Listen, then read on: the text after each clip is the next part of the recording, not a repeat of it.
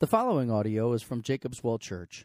For more information about Jacob's Well Church, please visit www.jacobswellgb.org. If you have more than one sibling or more than one child, you know from a very early age, children have different passions, different enjoyments.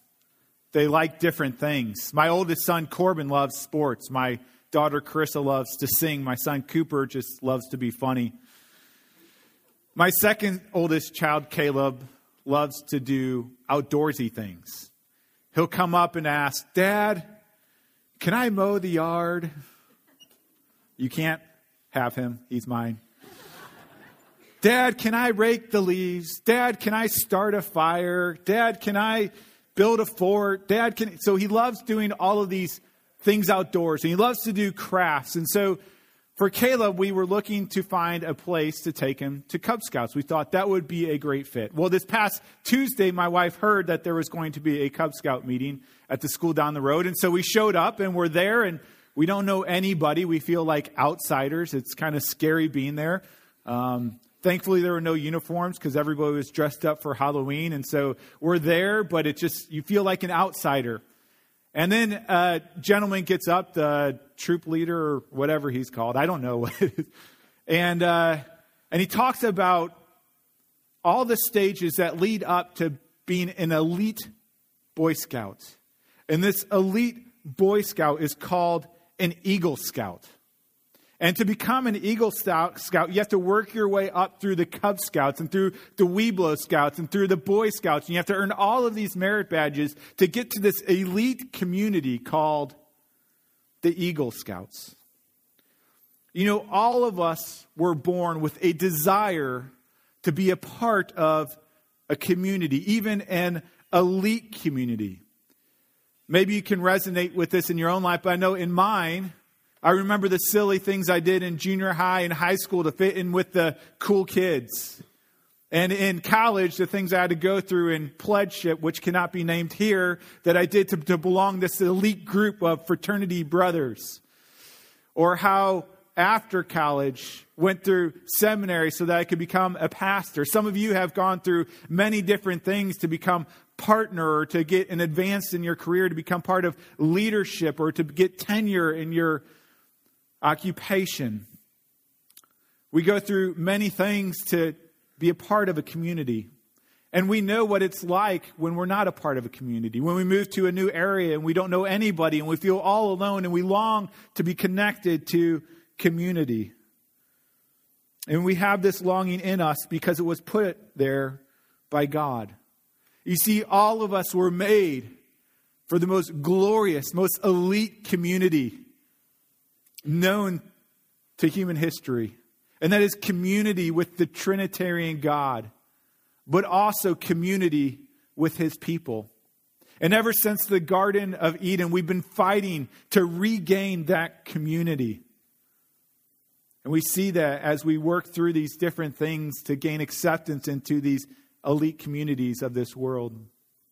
Well, today, Peter is going to remind us that Christ not only came to redeem us as individuals, but He came to redeem a community of believers.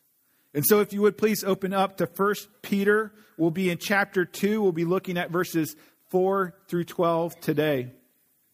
So far we've learned a lot about this new community, this community of believers. We've learned that they are a community that has a living hope in the ongoing work of the salvation of God. That this community has access to an inexpressible joy, even in the midst of suffering and grief.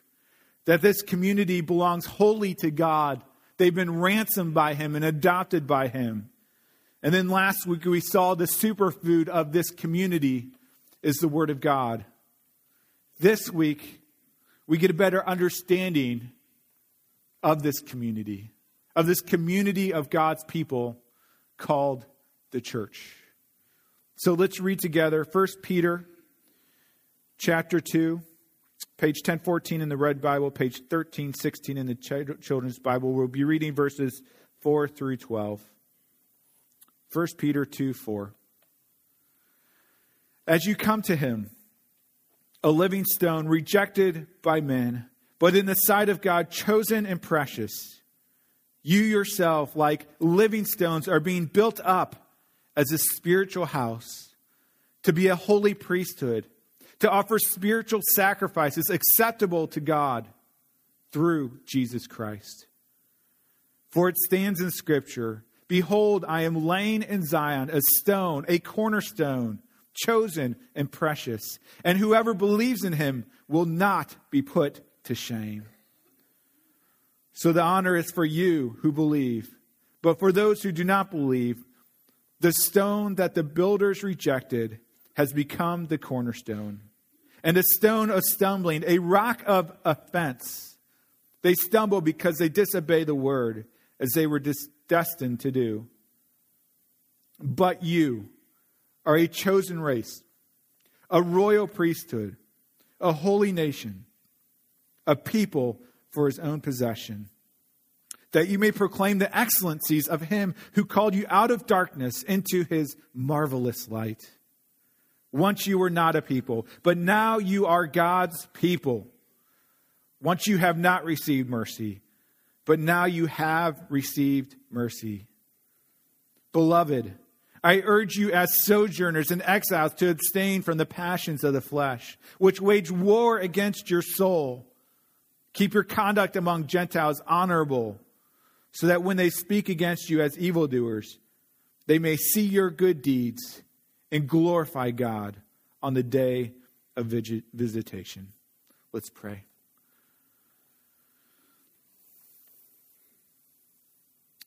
Lord, thank you for creating a community, for redeeming a community of your people. Lord, we come today confessing that so often in our shame and in our arrogance and in our pride and in our insecurities, we isolate. We don't want to be known. We don't want to know others. We don't want to love others sacrificially. We just want to stay to ourselves. And yet your word reminds us today that this is a detriment to our soul. And so God, pray that as we study your word, we would see the beauty and the necessity of the community that you have redeemed, and that we would enjoy it as a gift from you. We pray this in Christ's name. Amen. When I was a kid, my family went down to Florida one winter, and we were out on the beach, and it was a beautiful day, and it was this great big sandy beach. And my mom yells out to me. She says, "Danny, come here." Don't call me Danny again, but she can say, "Danny, come here." And she saw this little red stone or a shell or something. It was this little red piece that was in the sand. It was very peculiar looking. And so I remember looking at it and studying it, being a little bit scared of it, but not sure what it was because it didn't belong in this sandy beach. It looked like something that had floated up on shore or something mysterious. And so I started to look at it, and I bent down to look at this very peculiar and interesting thing. And then it moved, and my mom screamed, and I yelled, and I ran away and found out that it was just my mom's painted toenail.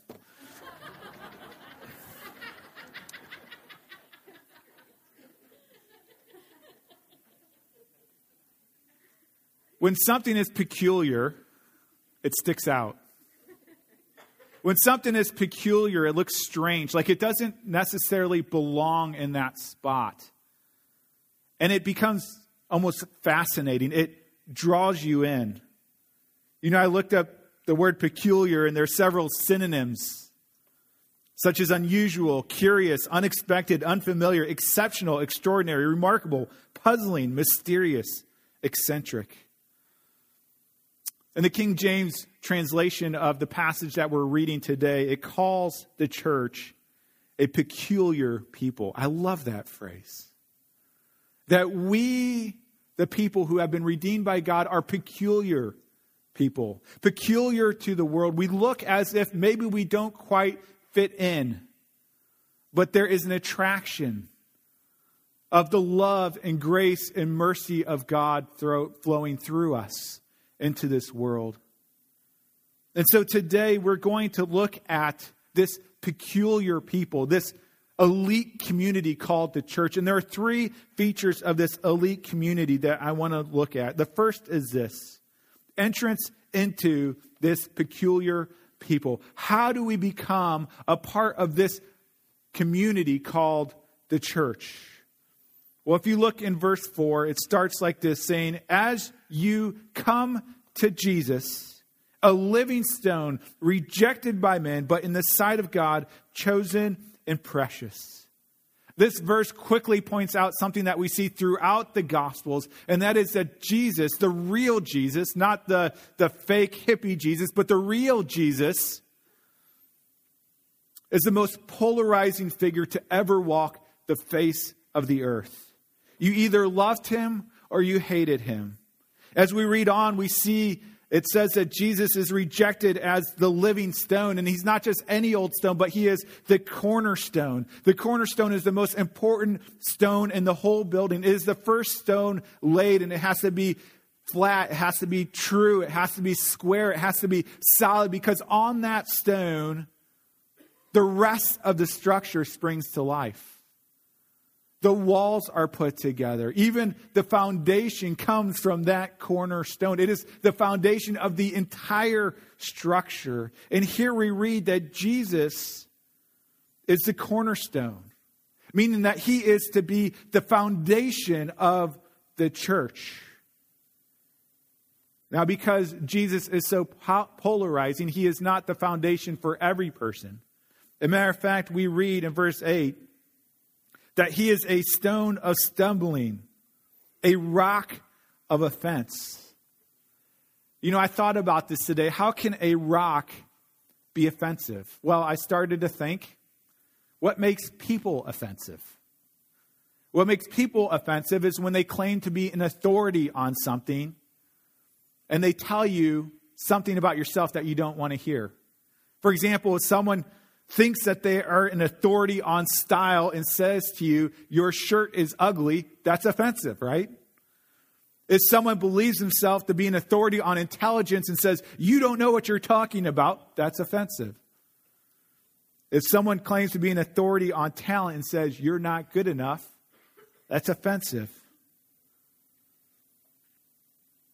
And this is a little bit what Jesus does. He tells us truth as an authority figure. And for many, that is very offensive. Jesus actually comes to the religious authorities, those that are in charge. And he claims authority over their teaching. And he tells them that their good deeds are worthless, that they gain no merit with God. He actually tells these religious authorities that they are children of Satan and that they are condemned because of their sin and deserving of hell. You can imagine how offensive this might have been to them. You can imagine how offensive this is to religious people today. Jesus claimed himself to be the ultimate authority, accepting the praises as the Son of God and the Christ and the Messiah.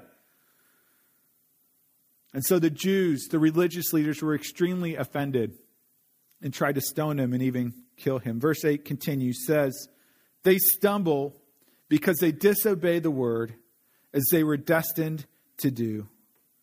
Jesus was a stumbling stone of offense because the Jewish leaders, like every other human being, did not want to build their foundation on Jesus. They wanted to build their foundation on themselves, on their own righteousness, on their own good deeds. Romans 9 clarifies this for us. It says this.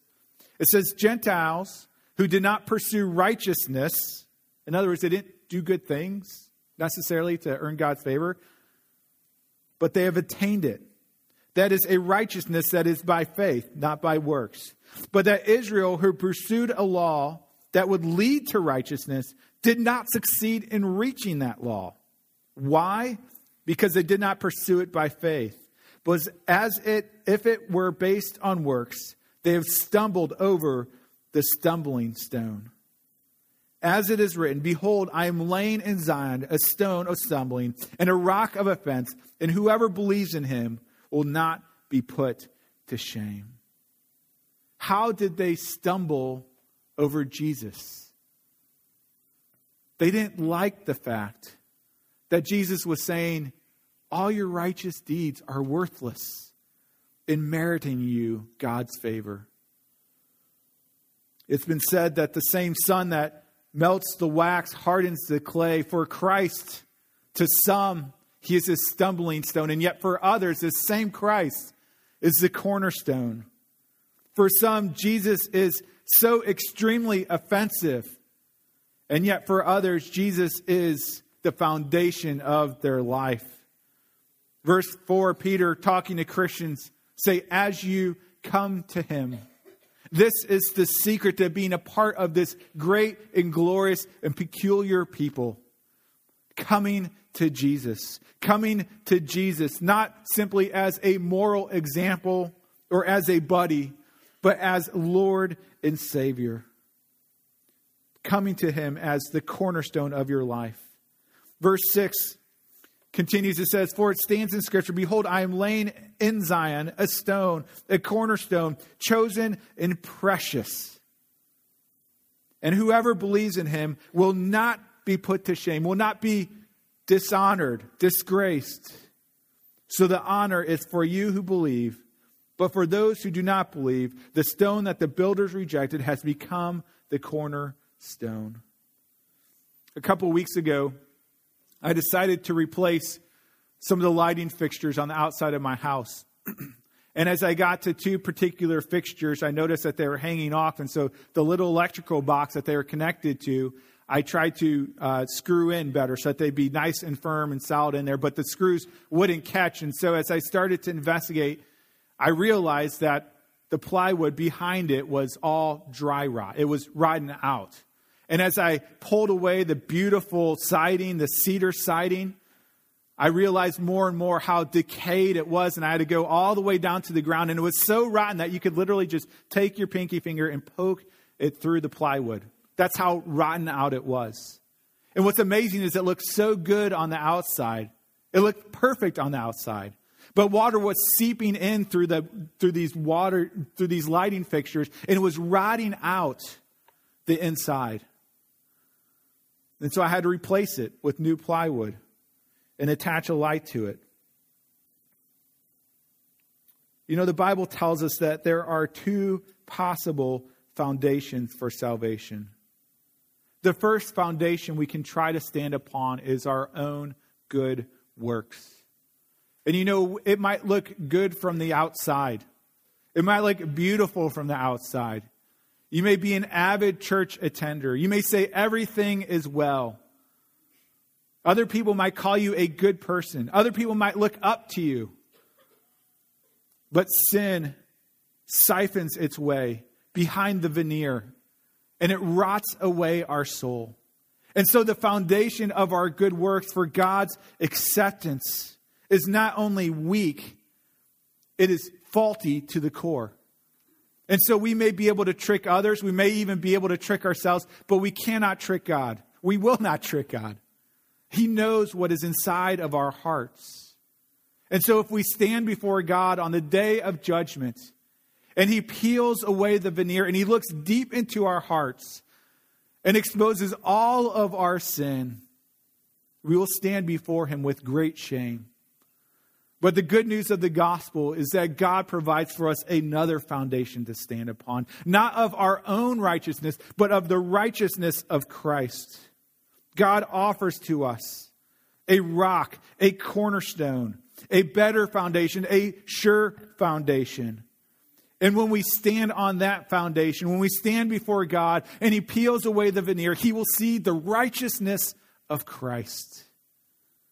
If you're here today and you trust in Christ for your salvation, this means that you believe that your own foundation is insufficient and that you have given your foundation, your sin, your worthless deeds to Christ, that he has paid for it in full upon the cross, and that he has given you his righteousness. And so that when God peels away the siding of your heart, he will look into it and see the righteousness of Christ. And so you will not have to stand before God in shame, but you will receive the honor of a person who is completely righteous, not by our works, but by faith in Jesus Christ. How do we become a part of God's elite community? By rejecting ourselves as the foundation of salvation and entrusting ourselves to Christ as our chief cornerstone. So that is how we become a part of this elite community, this peculiar people. Now, what is the identity of this peculiar people, the church? You know, it is critical for us to understand our identity. Matter of fact, much of what we do funnels back to who we are. You know, if you thought you were a bear, you would act like a bear. If you thought that you were a bird, you would act like a bird. Knowing who you are is vital to how you live. And so Peter here tells us who we are.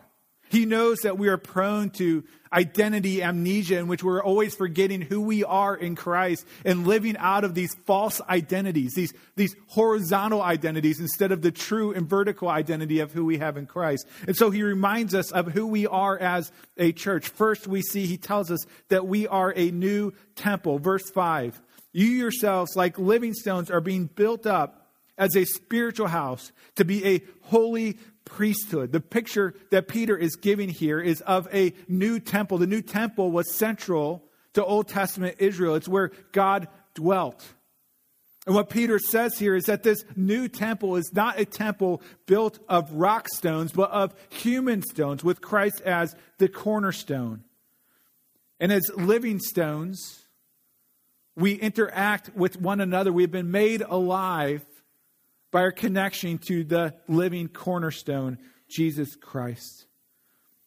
The book of Ephesians elaborates on this new temple imagery. The Apostle Paul, writing to Gentiles and to some Jews, talks about how there is this new temple, which is the church. And he says this. He says, so then you are no longer strangers and aliens, but you are a fellow citizen with the saints and members of the household of God, built on the foundation of the apostles and prophets, Christ Jesus himself being the cornerstone, in whom the whole structure being joined together grows into a holy temple in the Lord. What Peter is saying and what Paul is saying is that the temple of God is no longer a steeple, but it is a people. A people with Christ as their cornerstone, and their foundation being the teaching and the testimonies of the apostles and prophets is found in the scriptures, and that we are built up into this new temple to enjoy God and to worship God and to come before God. Now, Peter goes on to say that not only are we a new temple, but we are also a holy priesthood. Priests in the Old Testament were only allowed to go into this place, to go into the presence of God once a year, and only the great high priest that year would be able to. It was called the Holy of Holies. And he had to make many sacrifices for his sin to enter into that Holy Holies, to be in the presence of God. But what Peter is telling us here is that we now, through Jesus Christ, have continual access to the God of the universe. In Mark 15, as Jesus is dying on the cross, we read this amazing statement, which is recorded in all three of the synoptic gospels. And it says, and Jesus uttered a loud cry and breathed his last. And the curtain of the temple was torn in two from top to bottom. The temple curtain was the curtain that separated sinful man from a holy God. Some think that it was a foot thick. Could you imagine a curtain a foot thick? And when Christ died on the cross, the curtain was torn in two, showing us that through Jesus Christ, we now all, through him, have access to a holy God.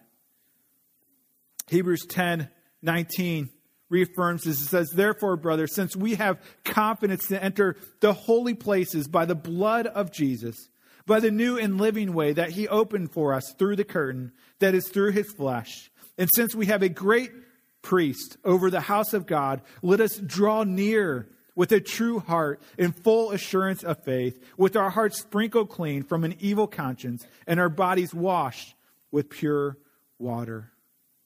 We, the church, are not only the temple of God, we are the priesthood of all believers. And we have this amazing privilege that we take for granted all the time to come in the presence of a holy God because our sin has been washed clean by the ultimate sacrifice, Jesus Christ. As we read on, we see as being the new temple and being priests, we are also to offer spiritual sacrifices acceptable to God. No longer do we give animal sacrifices, because all of those pointed to the true sacrifice, Jesus Christ, which wiped away all of our sin.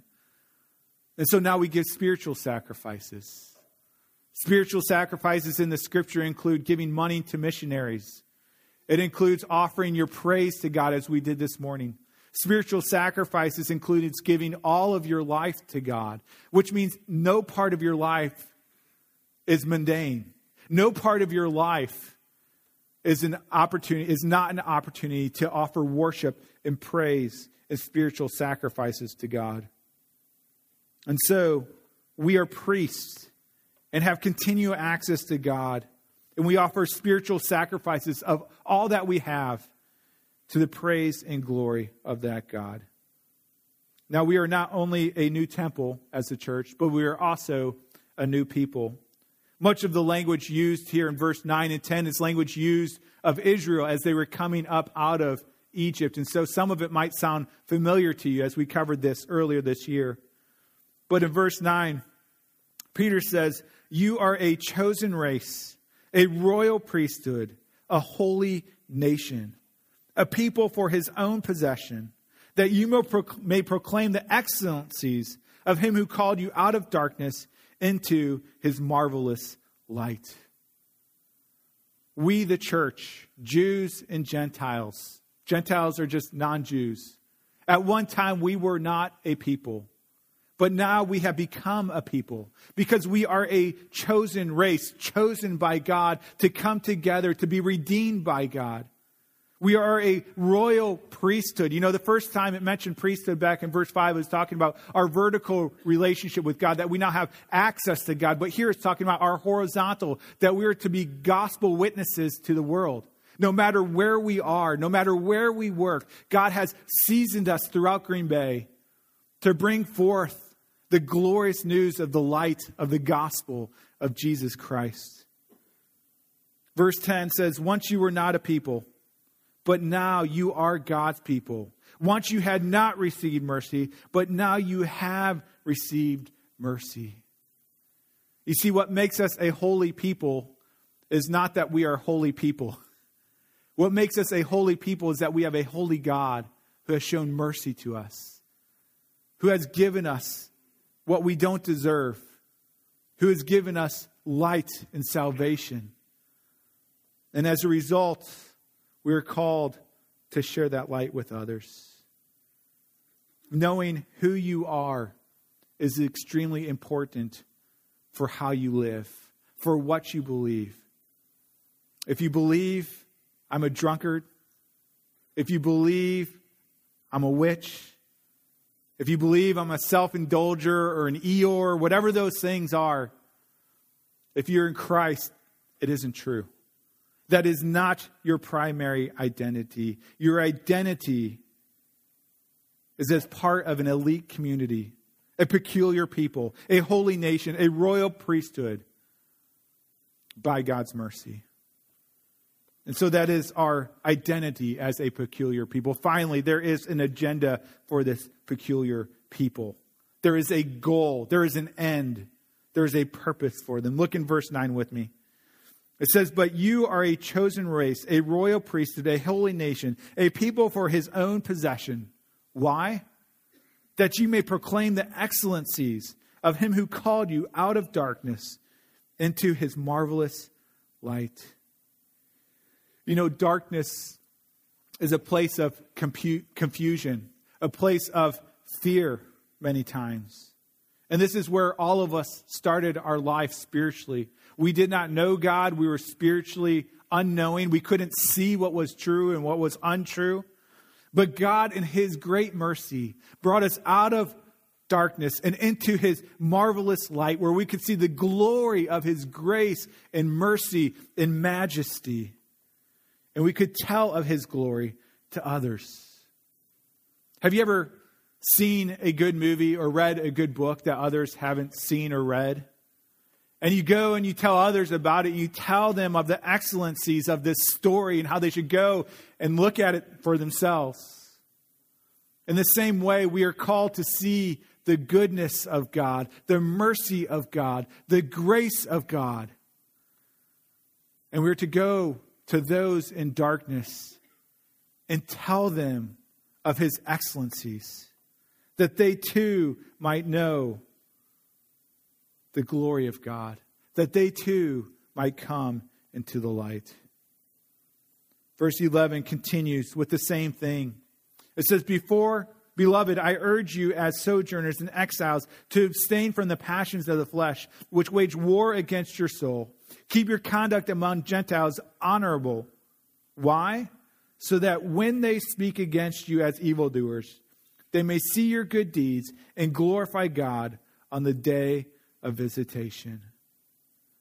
Peter is reminding us that we do not belong to this world, that we are sojourners, that we are exiles on this world, that we belong to another world, and we are to live according to that other world, that heavenly home, the kingdom of God.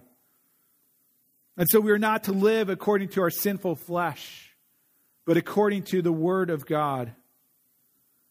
We are to live holy and happy and honorable lives, that unbelievers might see our good deeds and in the end glorify God.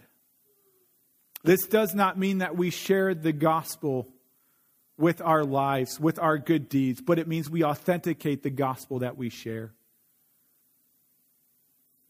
If you trust in Christ, you are a part of the church, a peculiar people.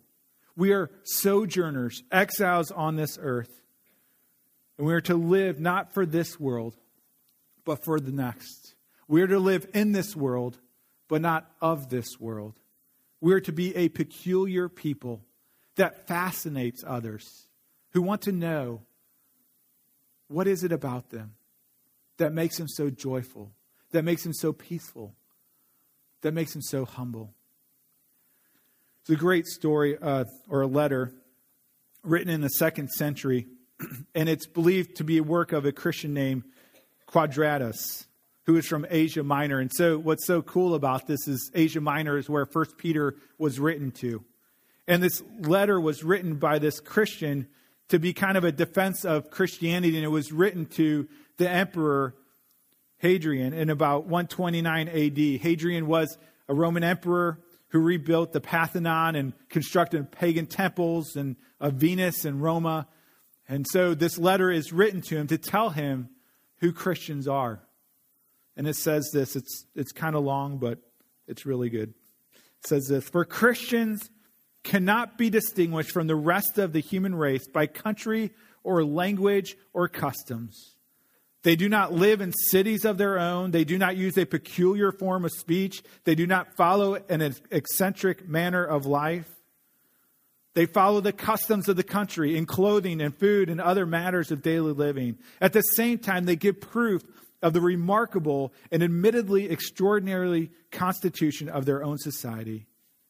They live in their own countries, but only as aliens. They have a share in everything as citizens, and they endure everything as foreigners. Every foreign land is their fatherland, and yet for them, every fatherland is a foreign land. They marry like everyone else, and they have children, but they do not put their children to death. They share their table with each other, but not their marriage bed.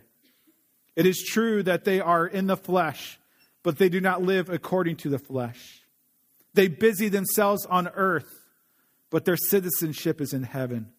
They obey the established laws, but in their own lives they go far beyond what the laws demand. They love everyone, but everyone persecutes them. They are put to death, and yet they are brought to life. They are poor, and yet they make many rich. They are completely destitute, and yet they enjoy complete abundance. They are dishonored, and yet in their very dishonor, they are glorified. They are defamed, and yet they are vindicated. They are reviled, and yet they wish only good for those who revile them. When they are insulted, they still act respectfully towards those who insult them. When they do good, they are punished as criminals. When they are punished, they rejoice because they are brought to life. What a peculiar people. What an interesting people that can say, you can take away my health, you can take away my riches, you can take away my life, but you can't take away my joy. You can't take away my foundation. You can't take away my cornerstone. Our agenda is to take the light of the gospel and bring it into the darkness of this world. You see, this group, this peculiar people, this elite group, is a group open to anybody who trusts in Christ as their Savior. We are to take the light and bring it into the darkness. Let me end with this. One of the major emphasis of this passage, which has not been really mentioned explicitly, but is more implicit in everything that we have said, is that Christianity is a religion that requires community.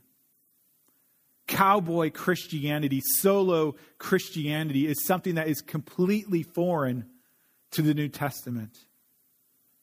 Many treat church as if it's a restaurant. They just come and they get what they want and then they leave, and maybe they leave a tip on the way out. But we are called to be a part of community, to invest in one another, to love one another, to care for one another. And there are ways that we can worship God in community that we cannot worship on our own. God has redeemed us individually, but not individualistically. He's redeemed us to be a part of a community of believers called the church, a peculiar people, a glorious people by the blood of Jesus Christ. There's a story of a solo Christian guy. I think I've shared this before, but he's at a barbecue with his pastor or with a pastor, and he comes up to him, and basically they're talking, and the pastor asks him, where you been, where you go to church, things like that. And he says, I don't need a church. It's just me and Jesus. That's all that I need, just me and Jesus, and we're good. And so the pastor took this pile of briquettes, of these charcoal briquettes that was heating up, and he took one of them and he pulled it off and he put it to the side. And he asked him, he said, what's going to happen to that briquette that's on the side? He said, it's going to grow cold. He said, that's what happens when you put yourself apart from the people of God. See, we are called together to be a part of a community that engages with one another, that is intimate with one another. Matter of fact, if you look on the back of your bulletin, you don't have to do it now, but you'll see there are 3 emphases of Jacob's Well. And one is that we are community-based, that we would have spiritual intimacy with one another. Now, you can't have that with everybody, but you should have that with somebody who knows what's going on in your life, so that you cannot isolate into your sin and into your darkness, but that you can bring things to the light. And so if you're here today and you are a cowboy Christian, if you are a solo Christian, I want to ask the question, why? I think all of us tend that way. Sometimes it is because of our shame. We don't want anyone to know what's wrong with our life. We don't want anyone to know the ugliness in our hearts. Sometimes it's because of arrogance. We don't think that other people are mature enough to be around us. They don't have things figured out enough. They make us angry. Sometimes it's consumerism. We want people in church to serve us, but we don't want to serve them. Whatever it is, we are reminded today that we are called to be peculiar together, built on the foundation of Jesus Christ as our cornerstone. We are the new temple, the new people of God together, and we are called to proclaim together, with our words and with our deeds, the excellencies of the one who has called us out of darkness and into his marvelous light. Let's pray. Lord, thank you for this community called the church. I confess I so often take it for granted, Lord, because it's around me all the time. I thank you for this community, God. Lord, pray that we would cherish it and enjoy it as you do. Lord, we know you love your bride, the church, because you laid down your life for her. May we cherish her as well. We pray this in Christ's name. Amen.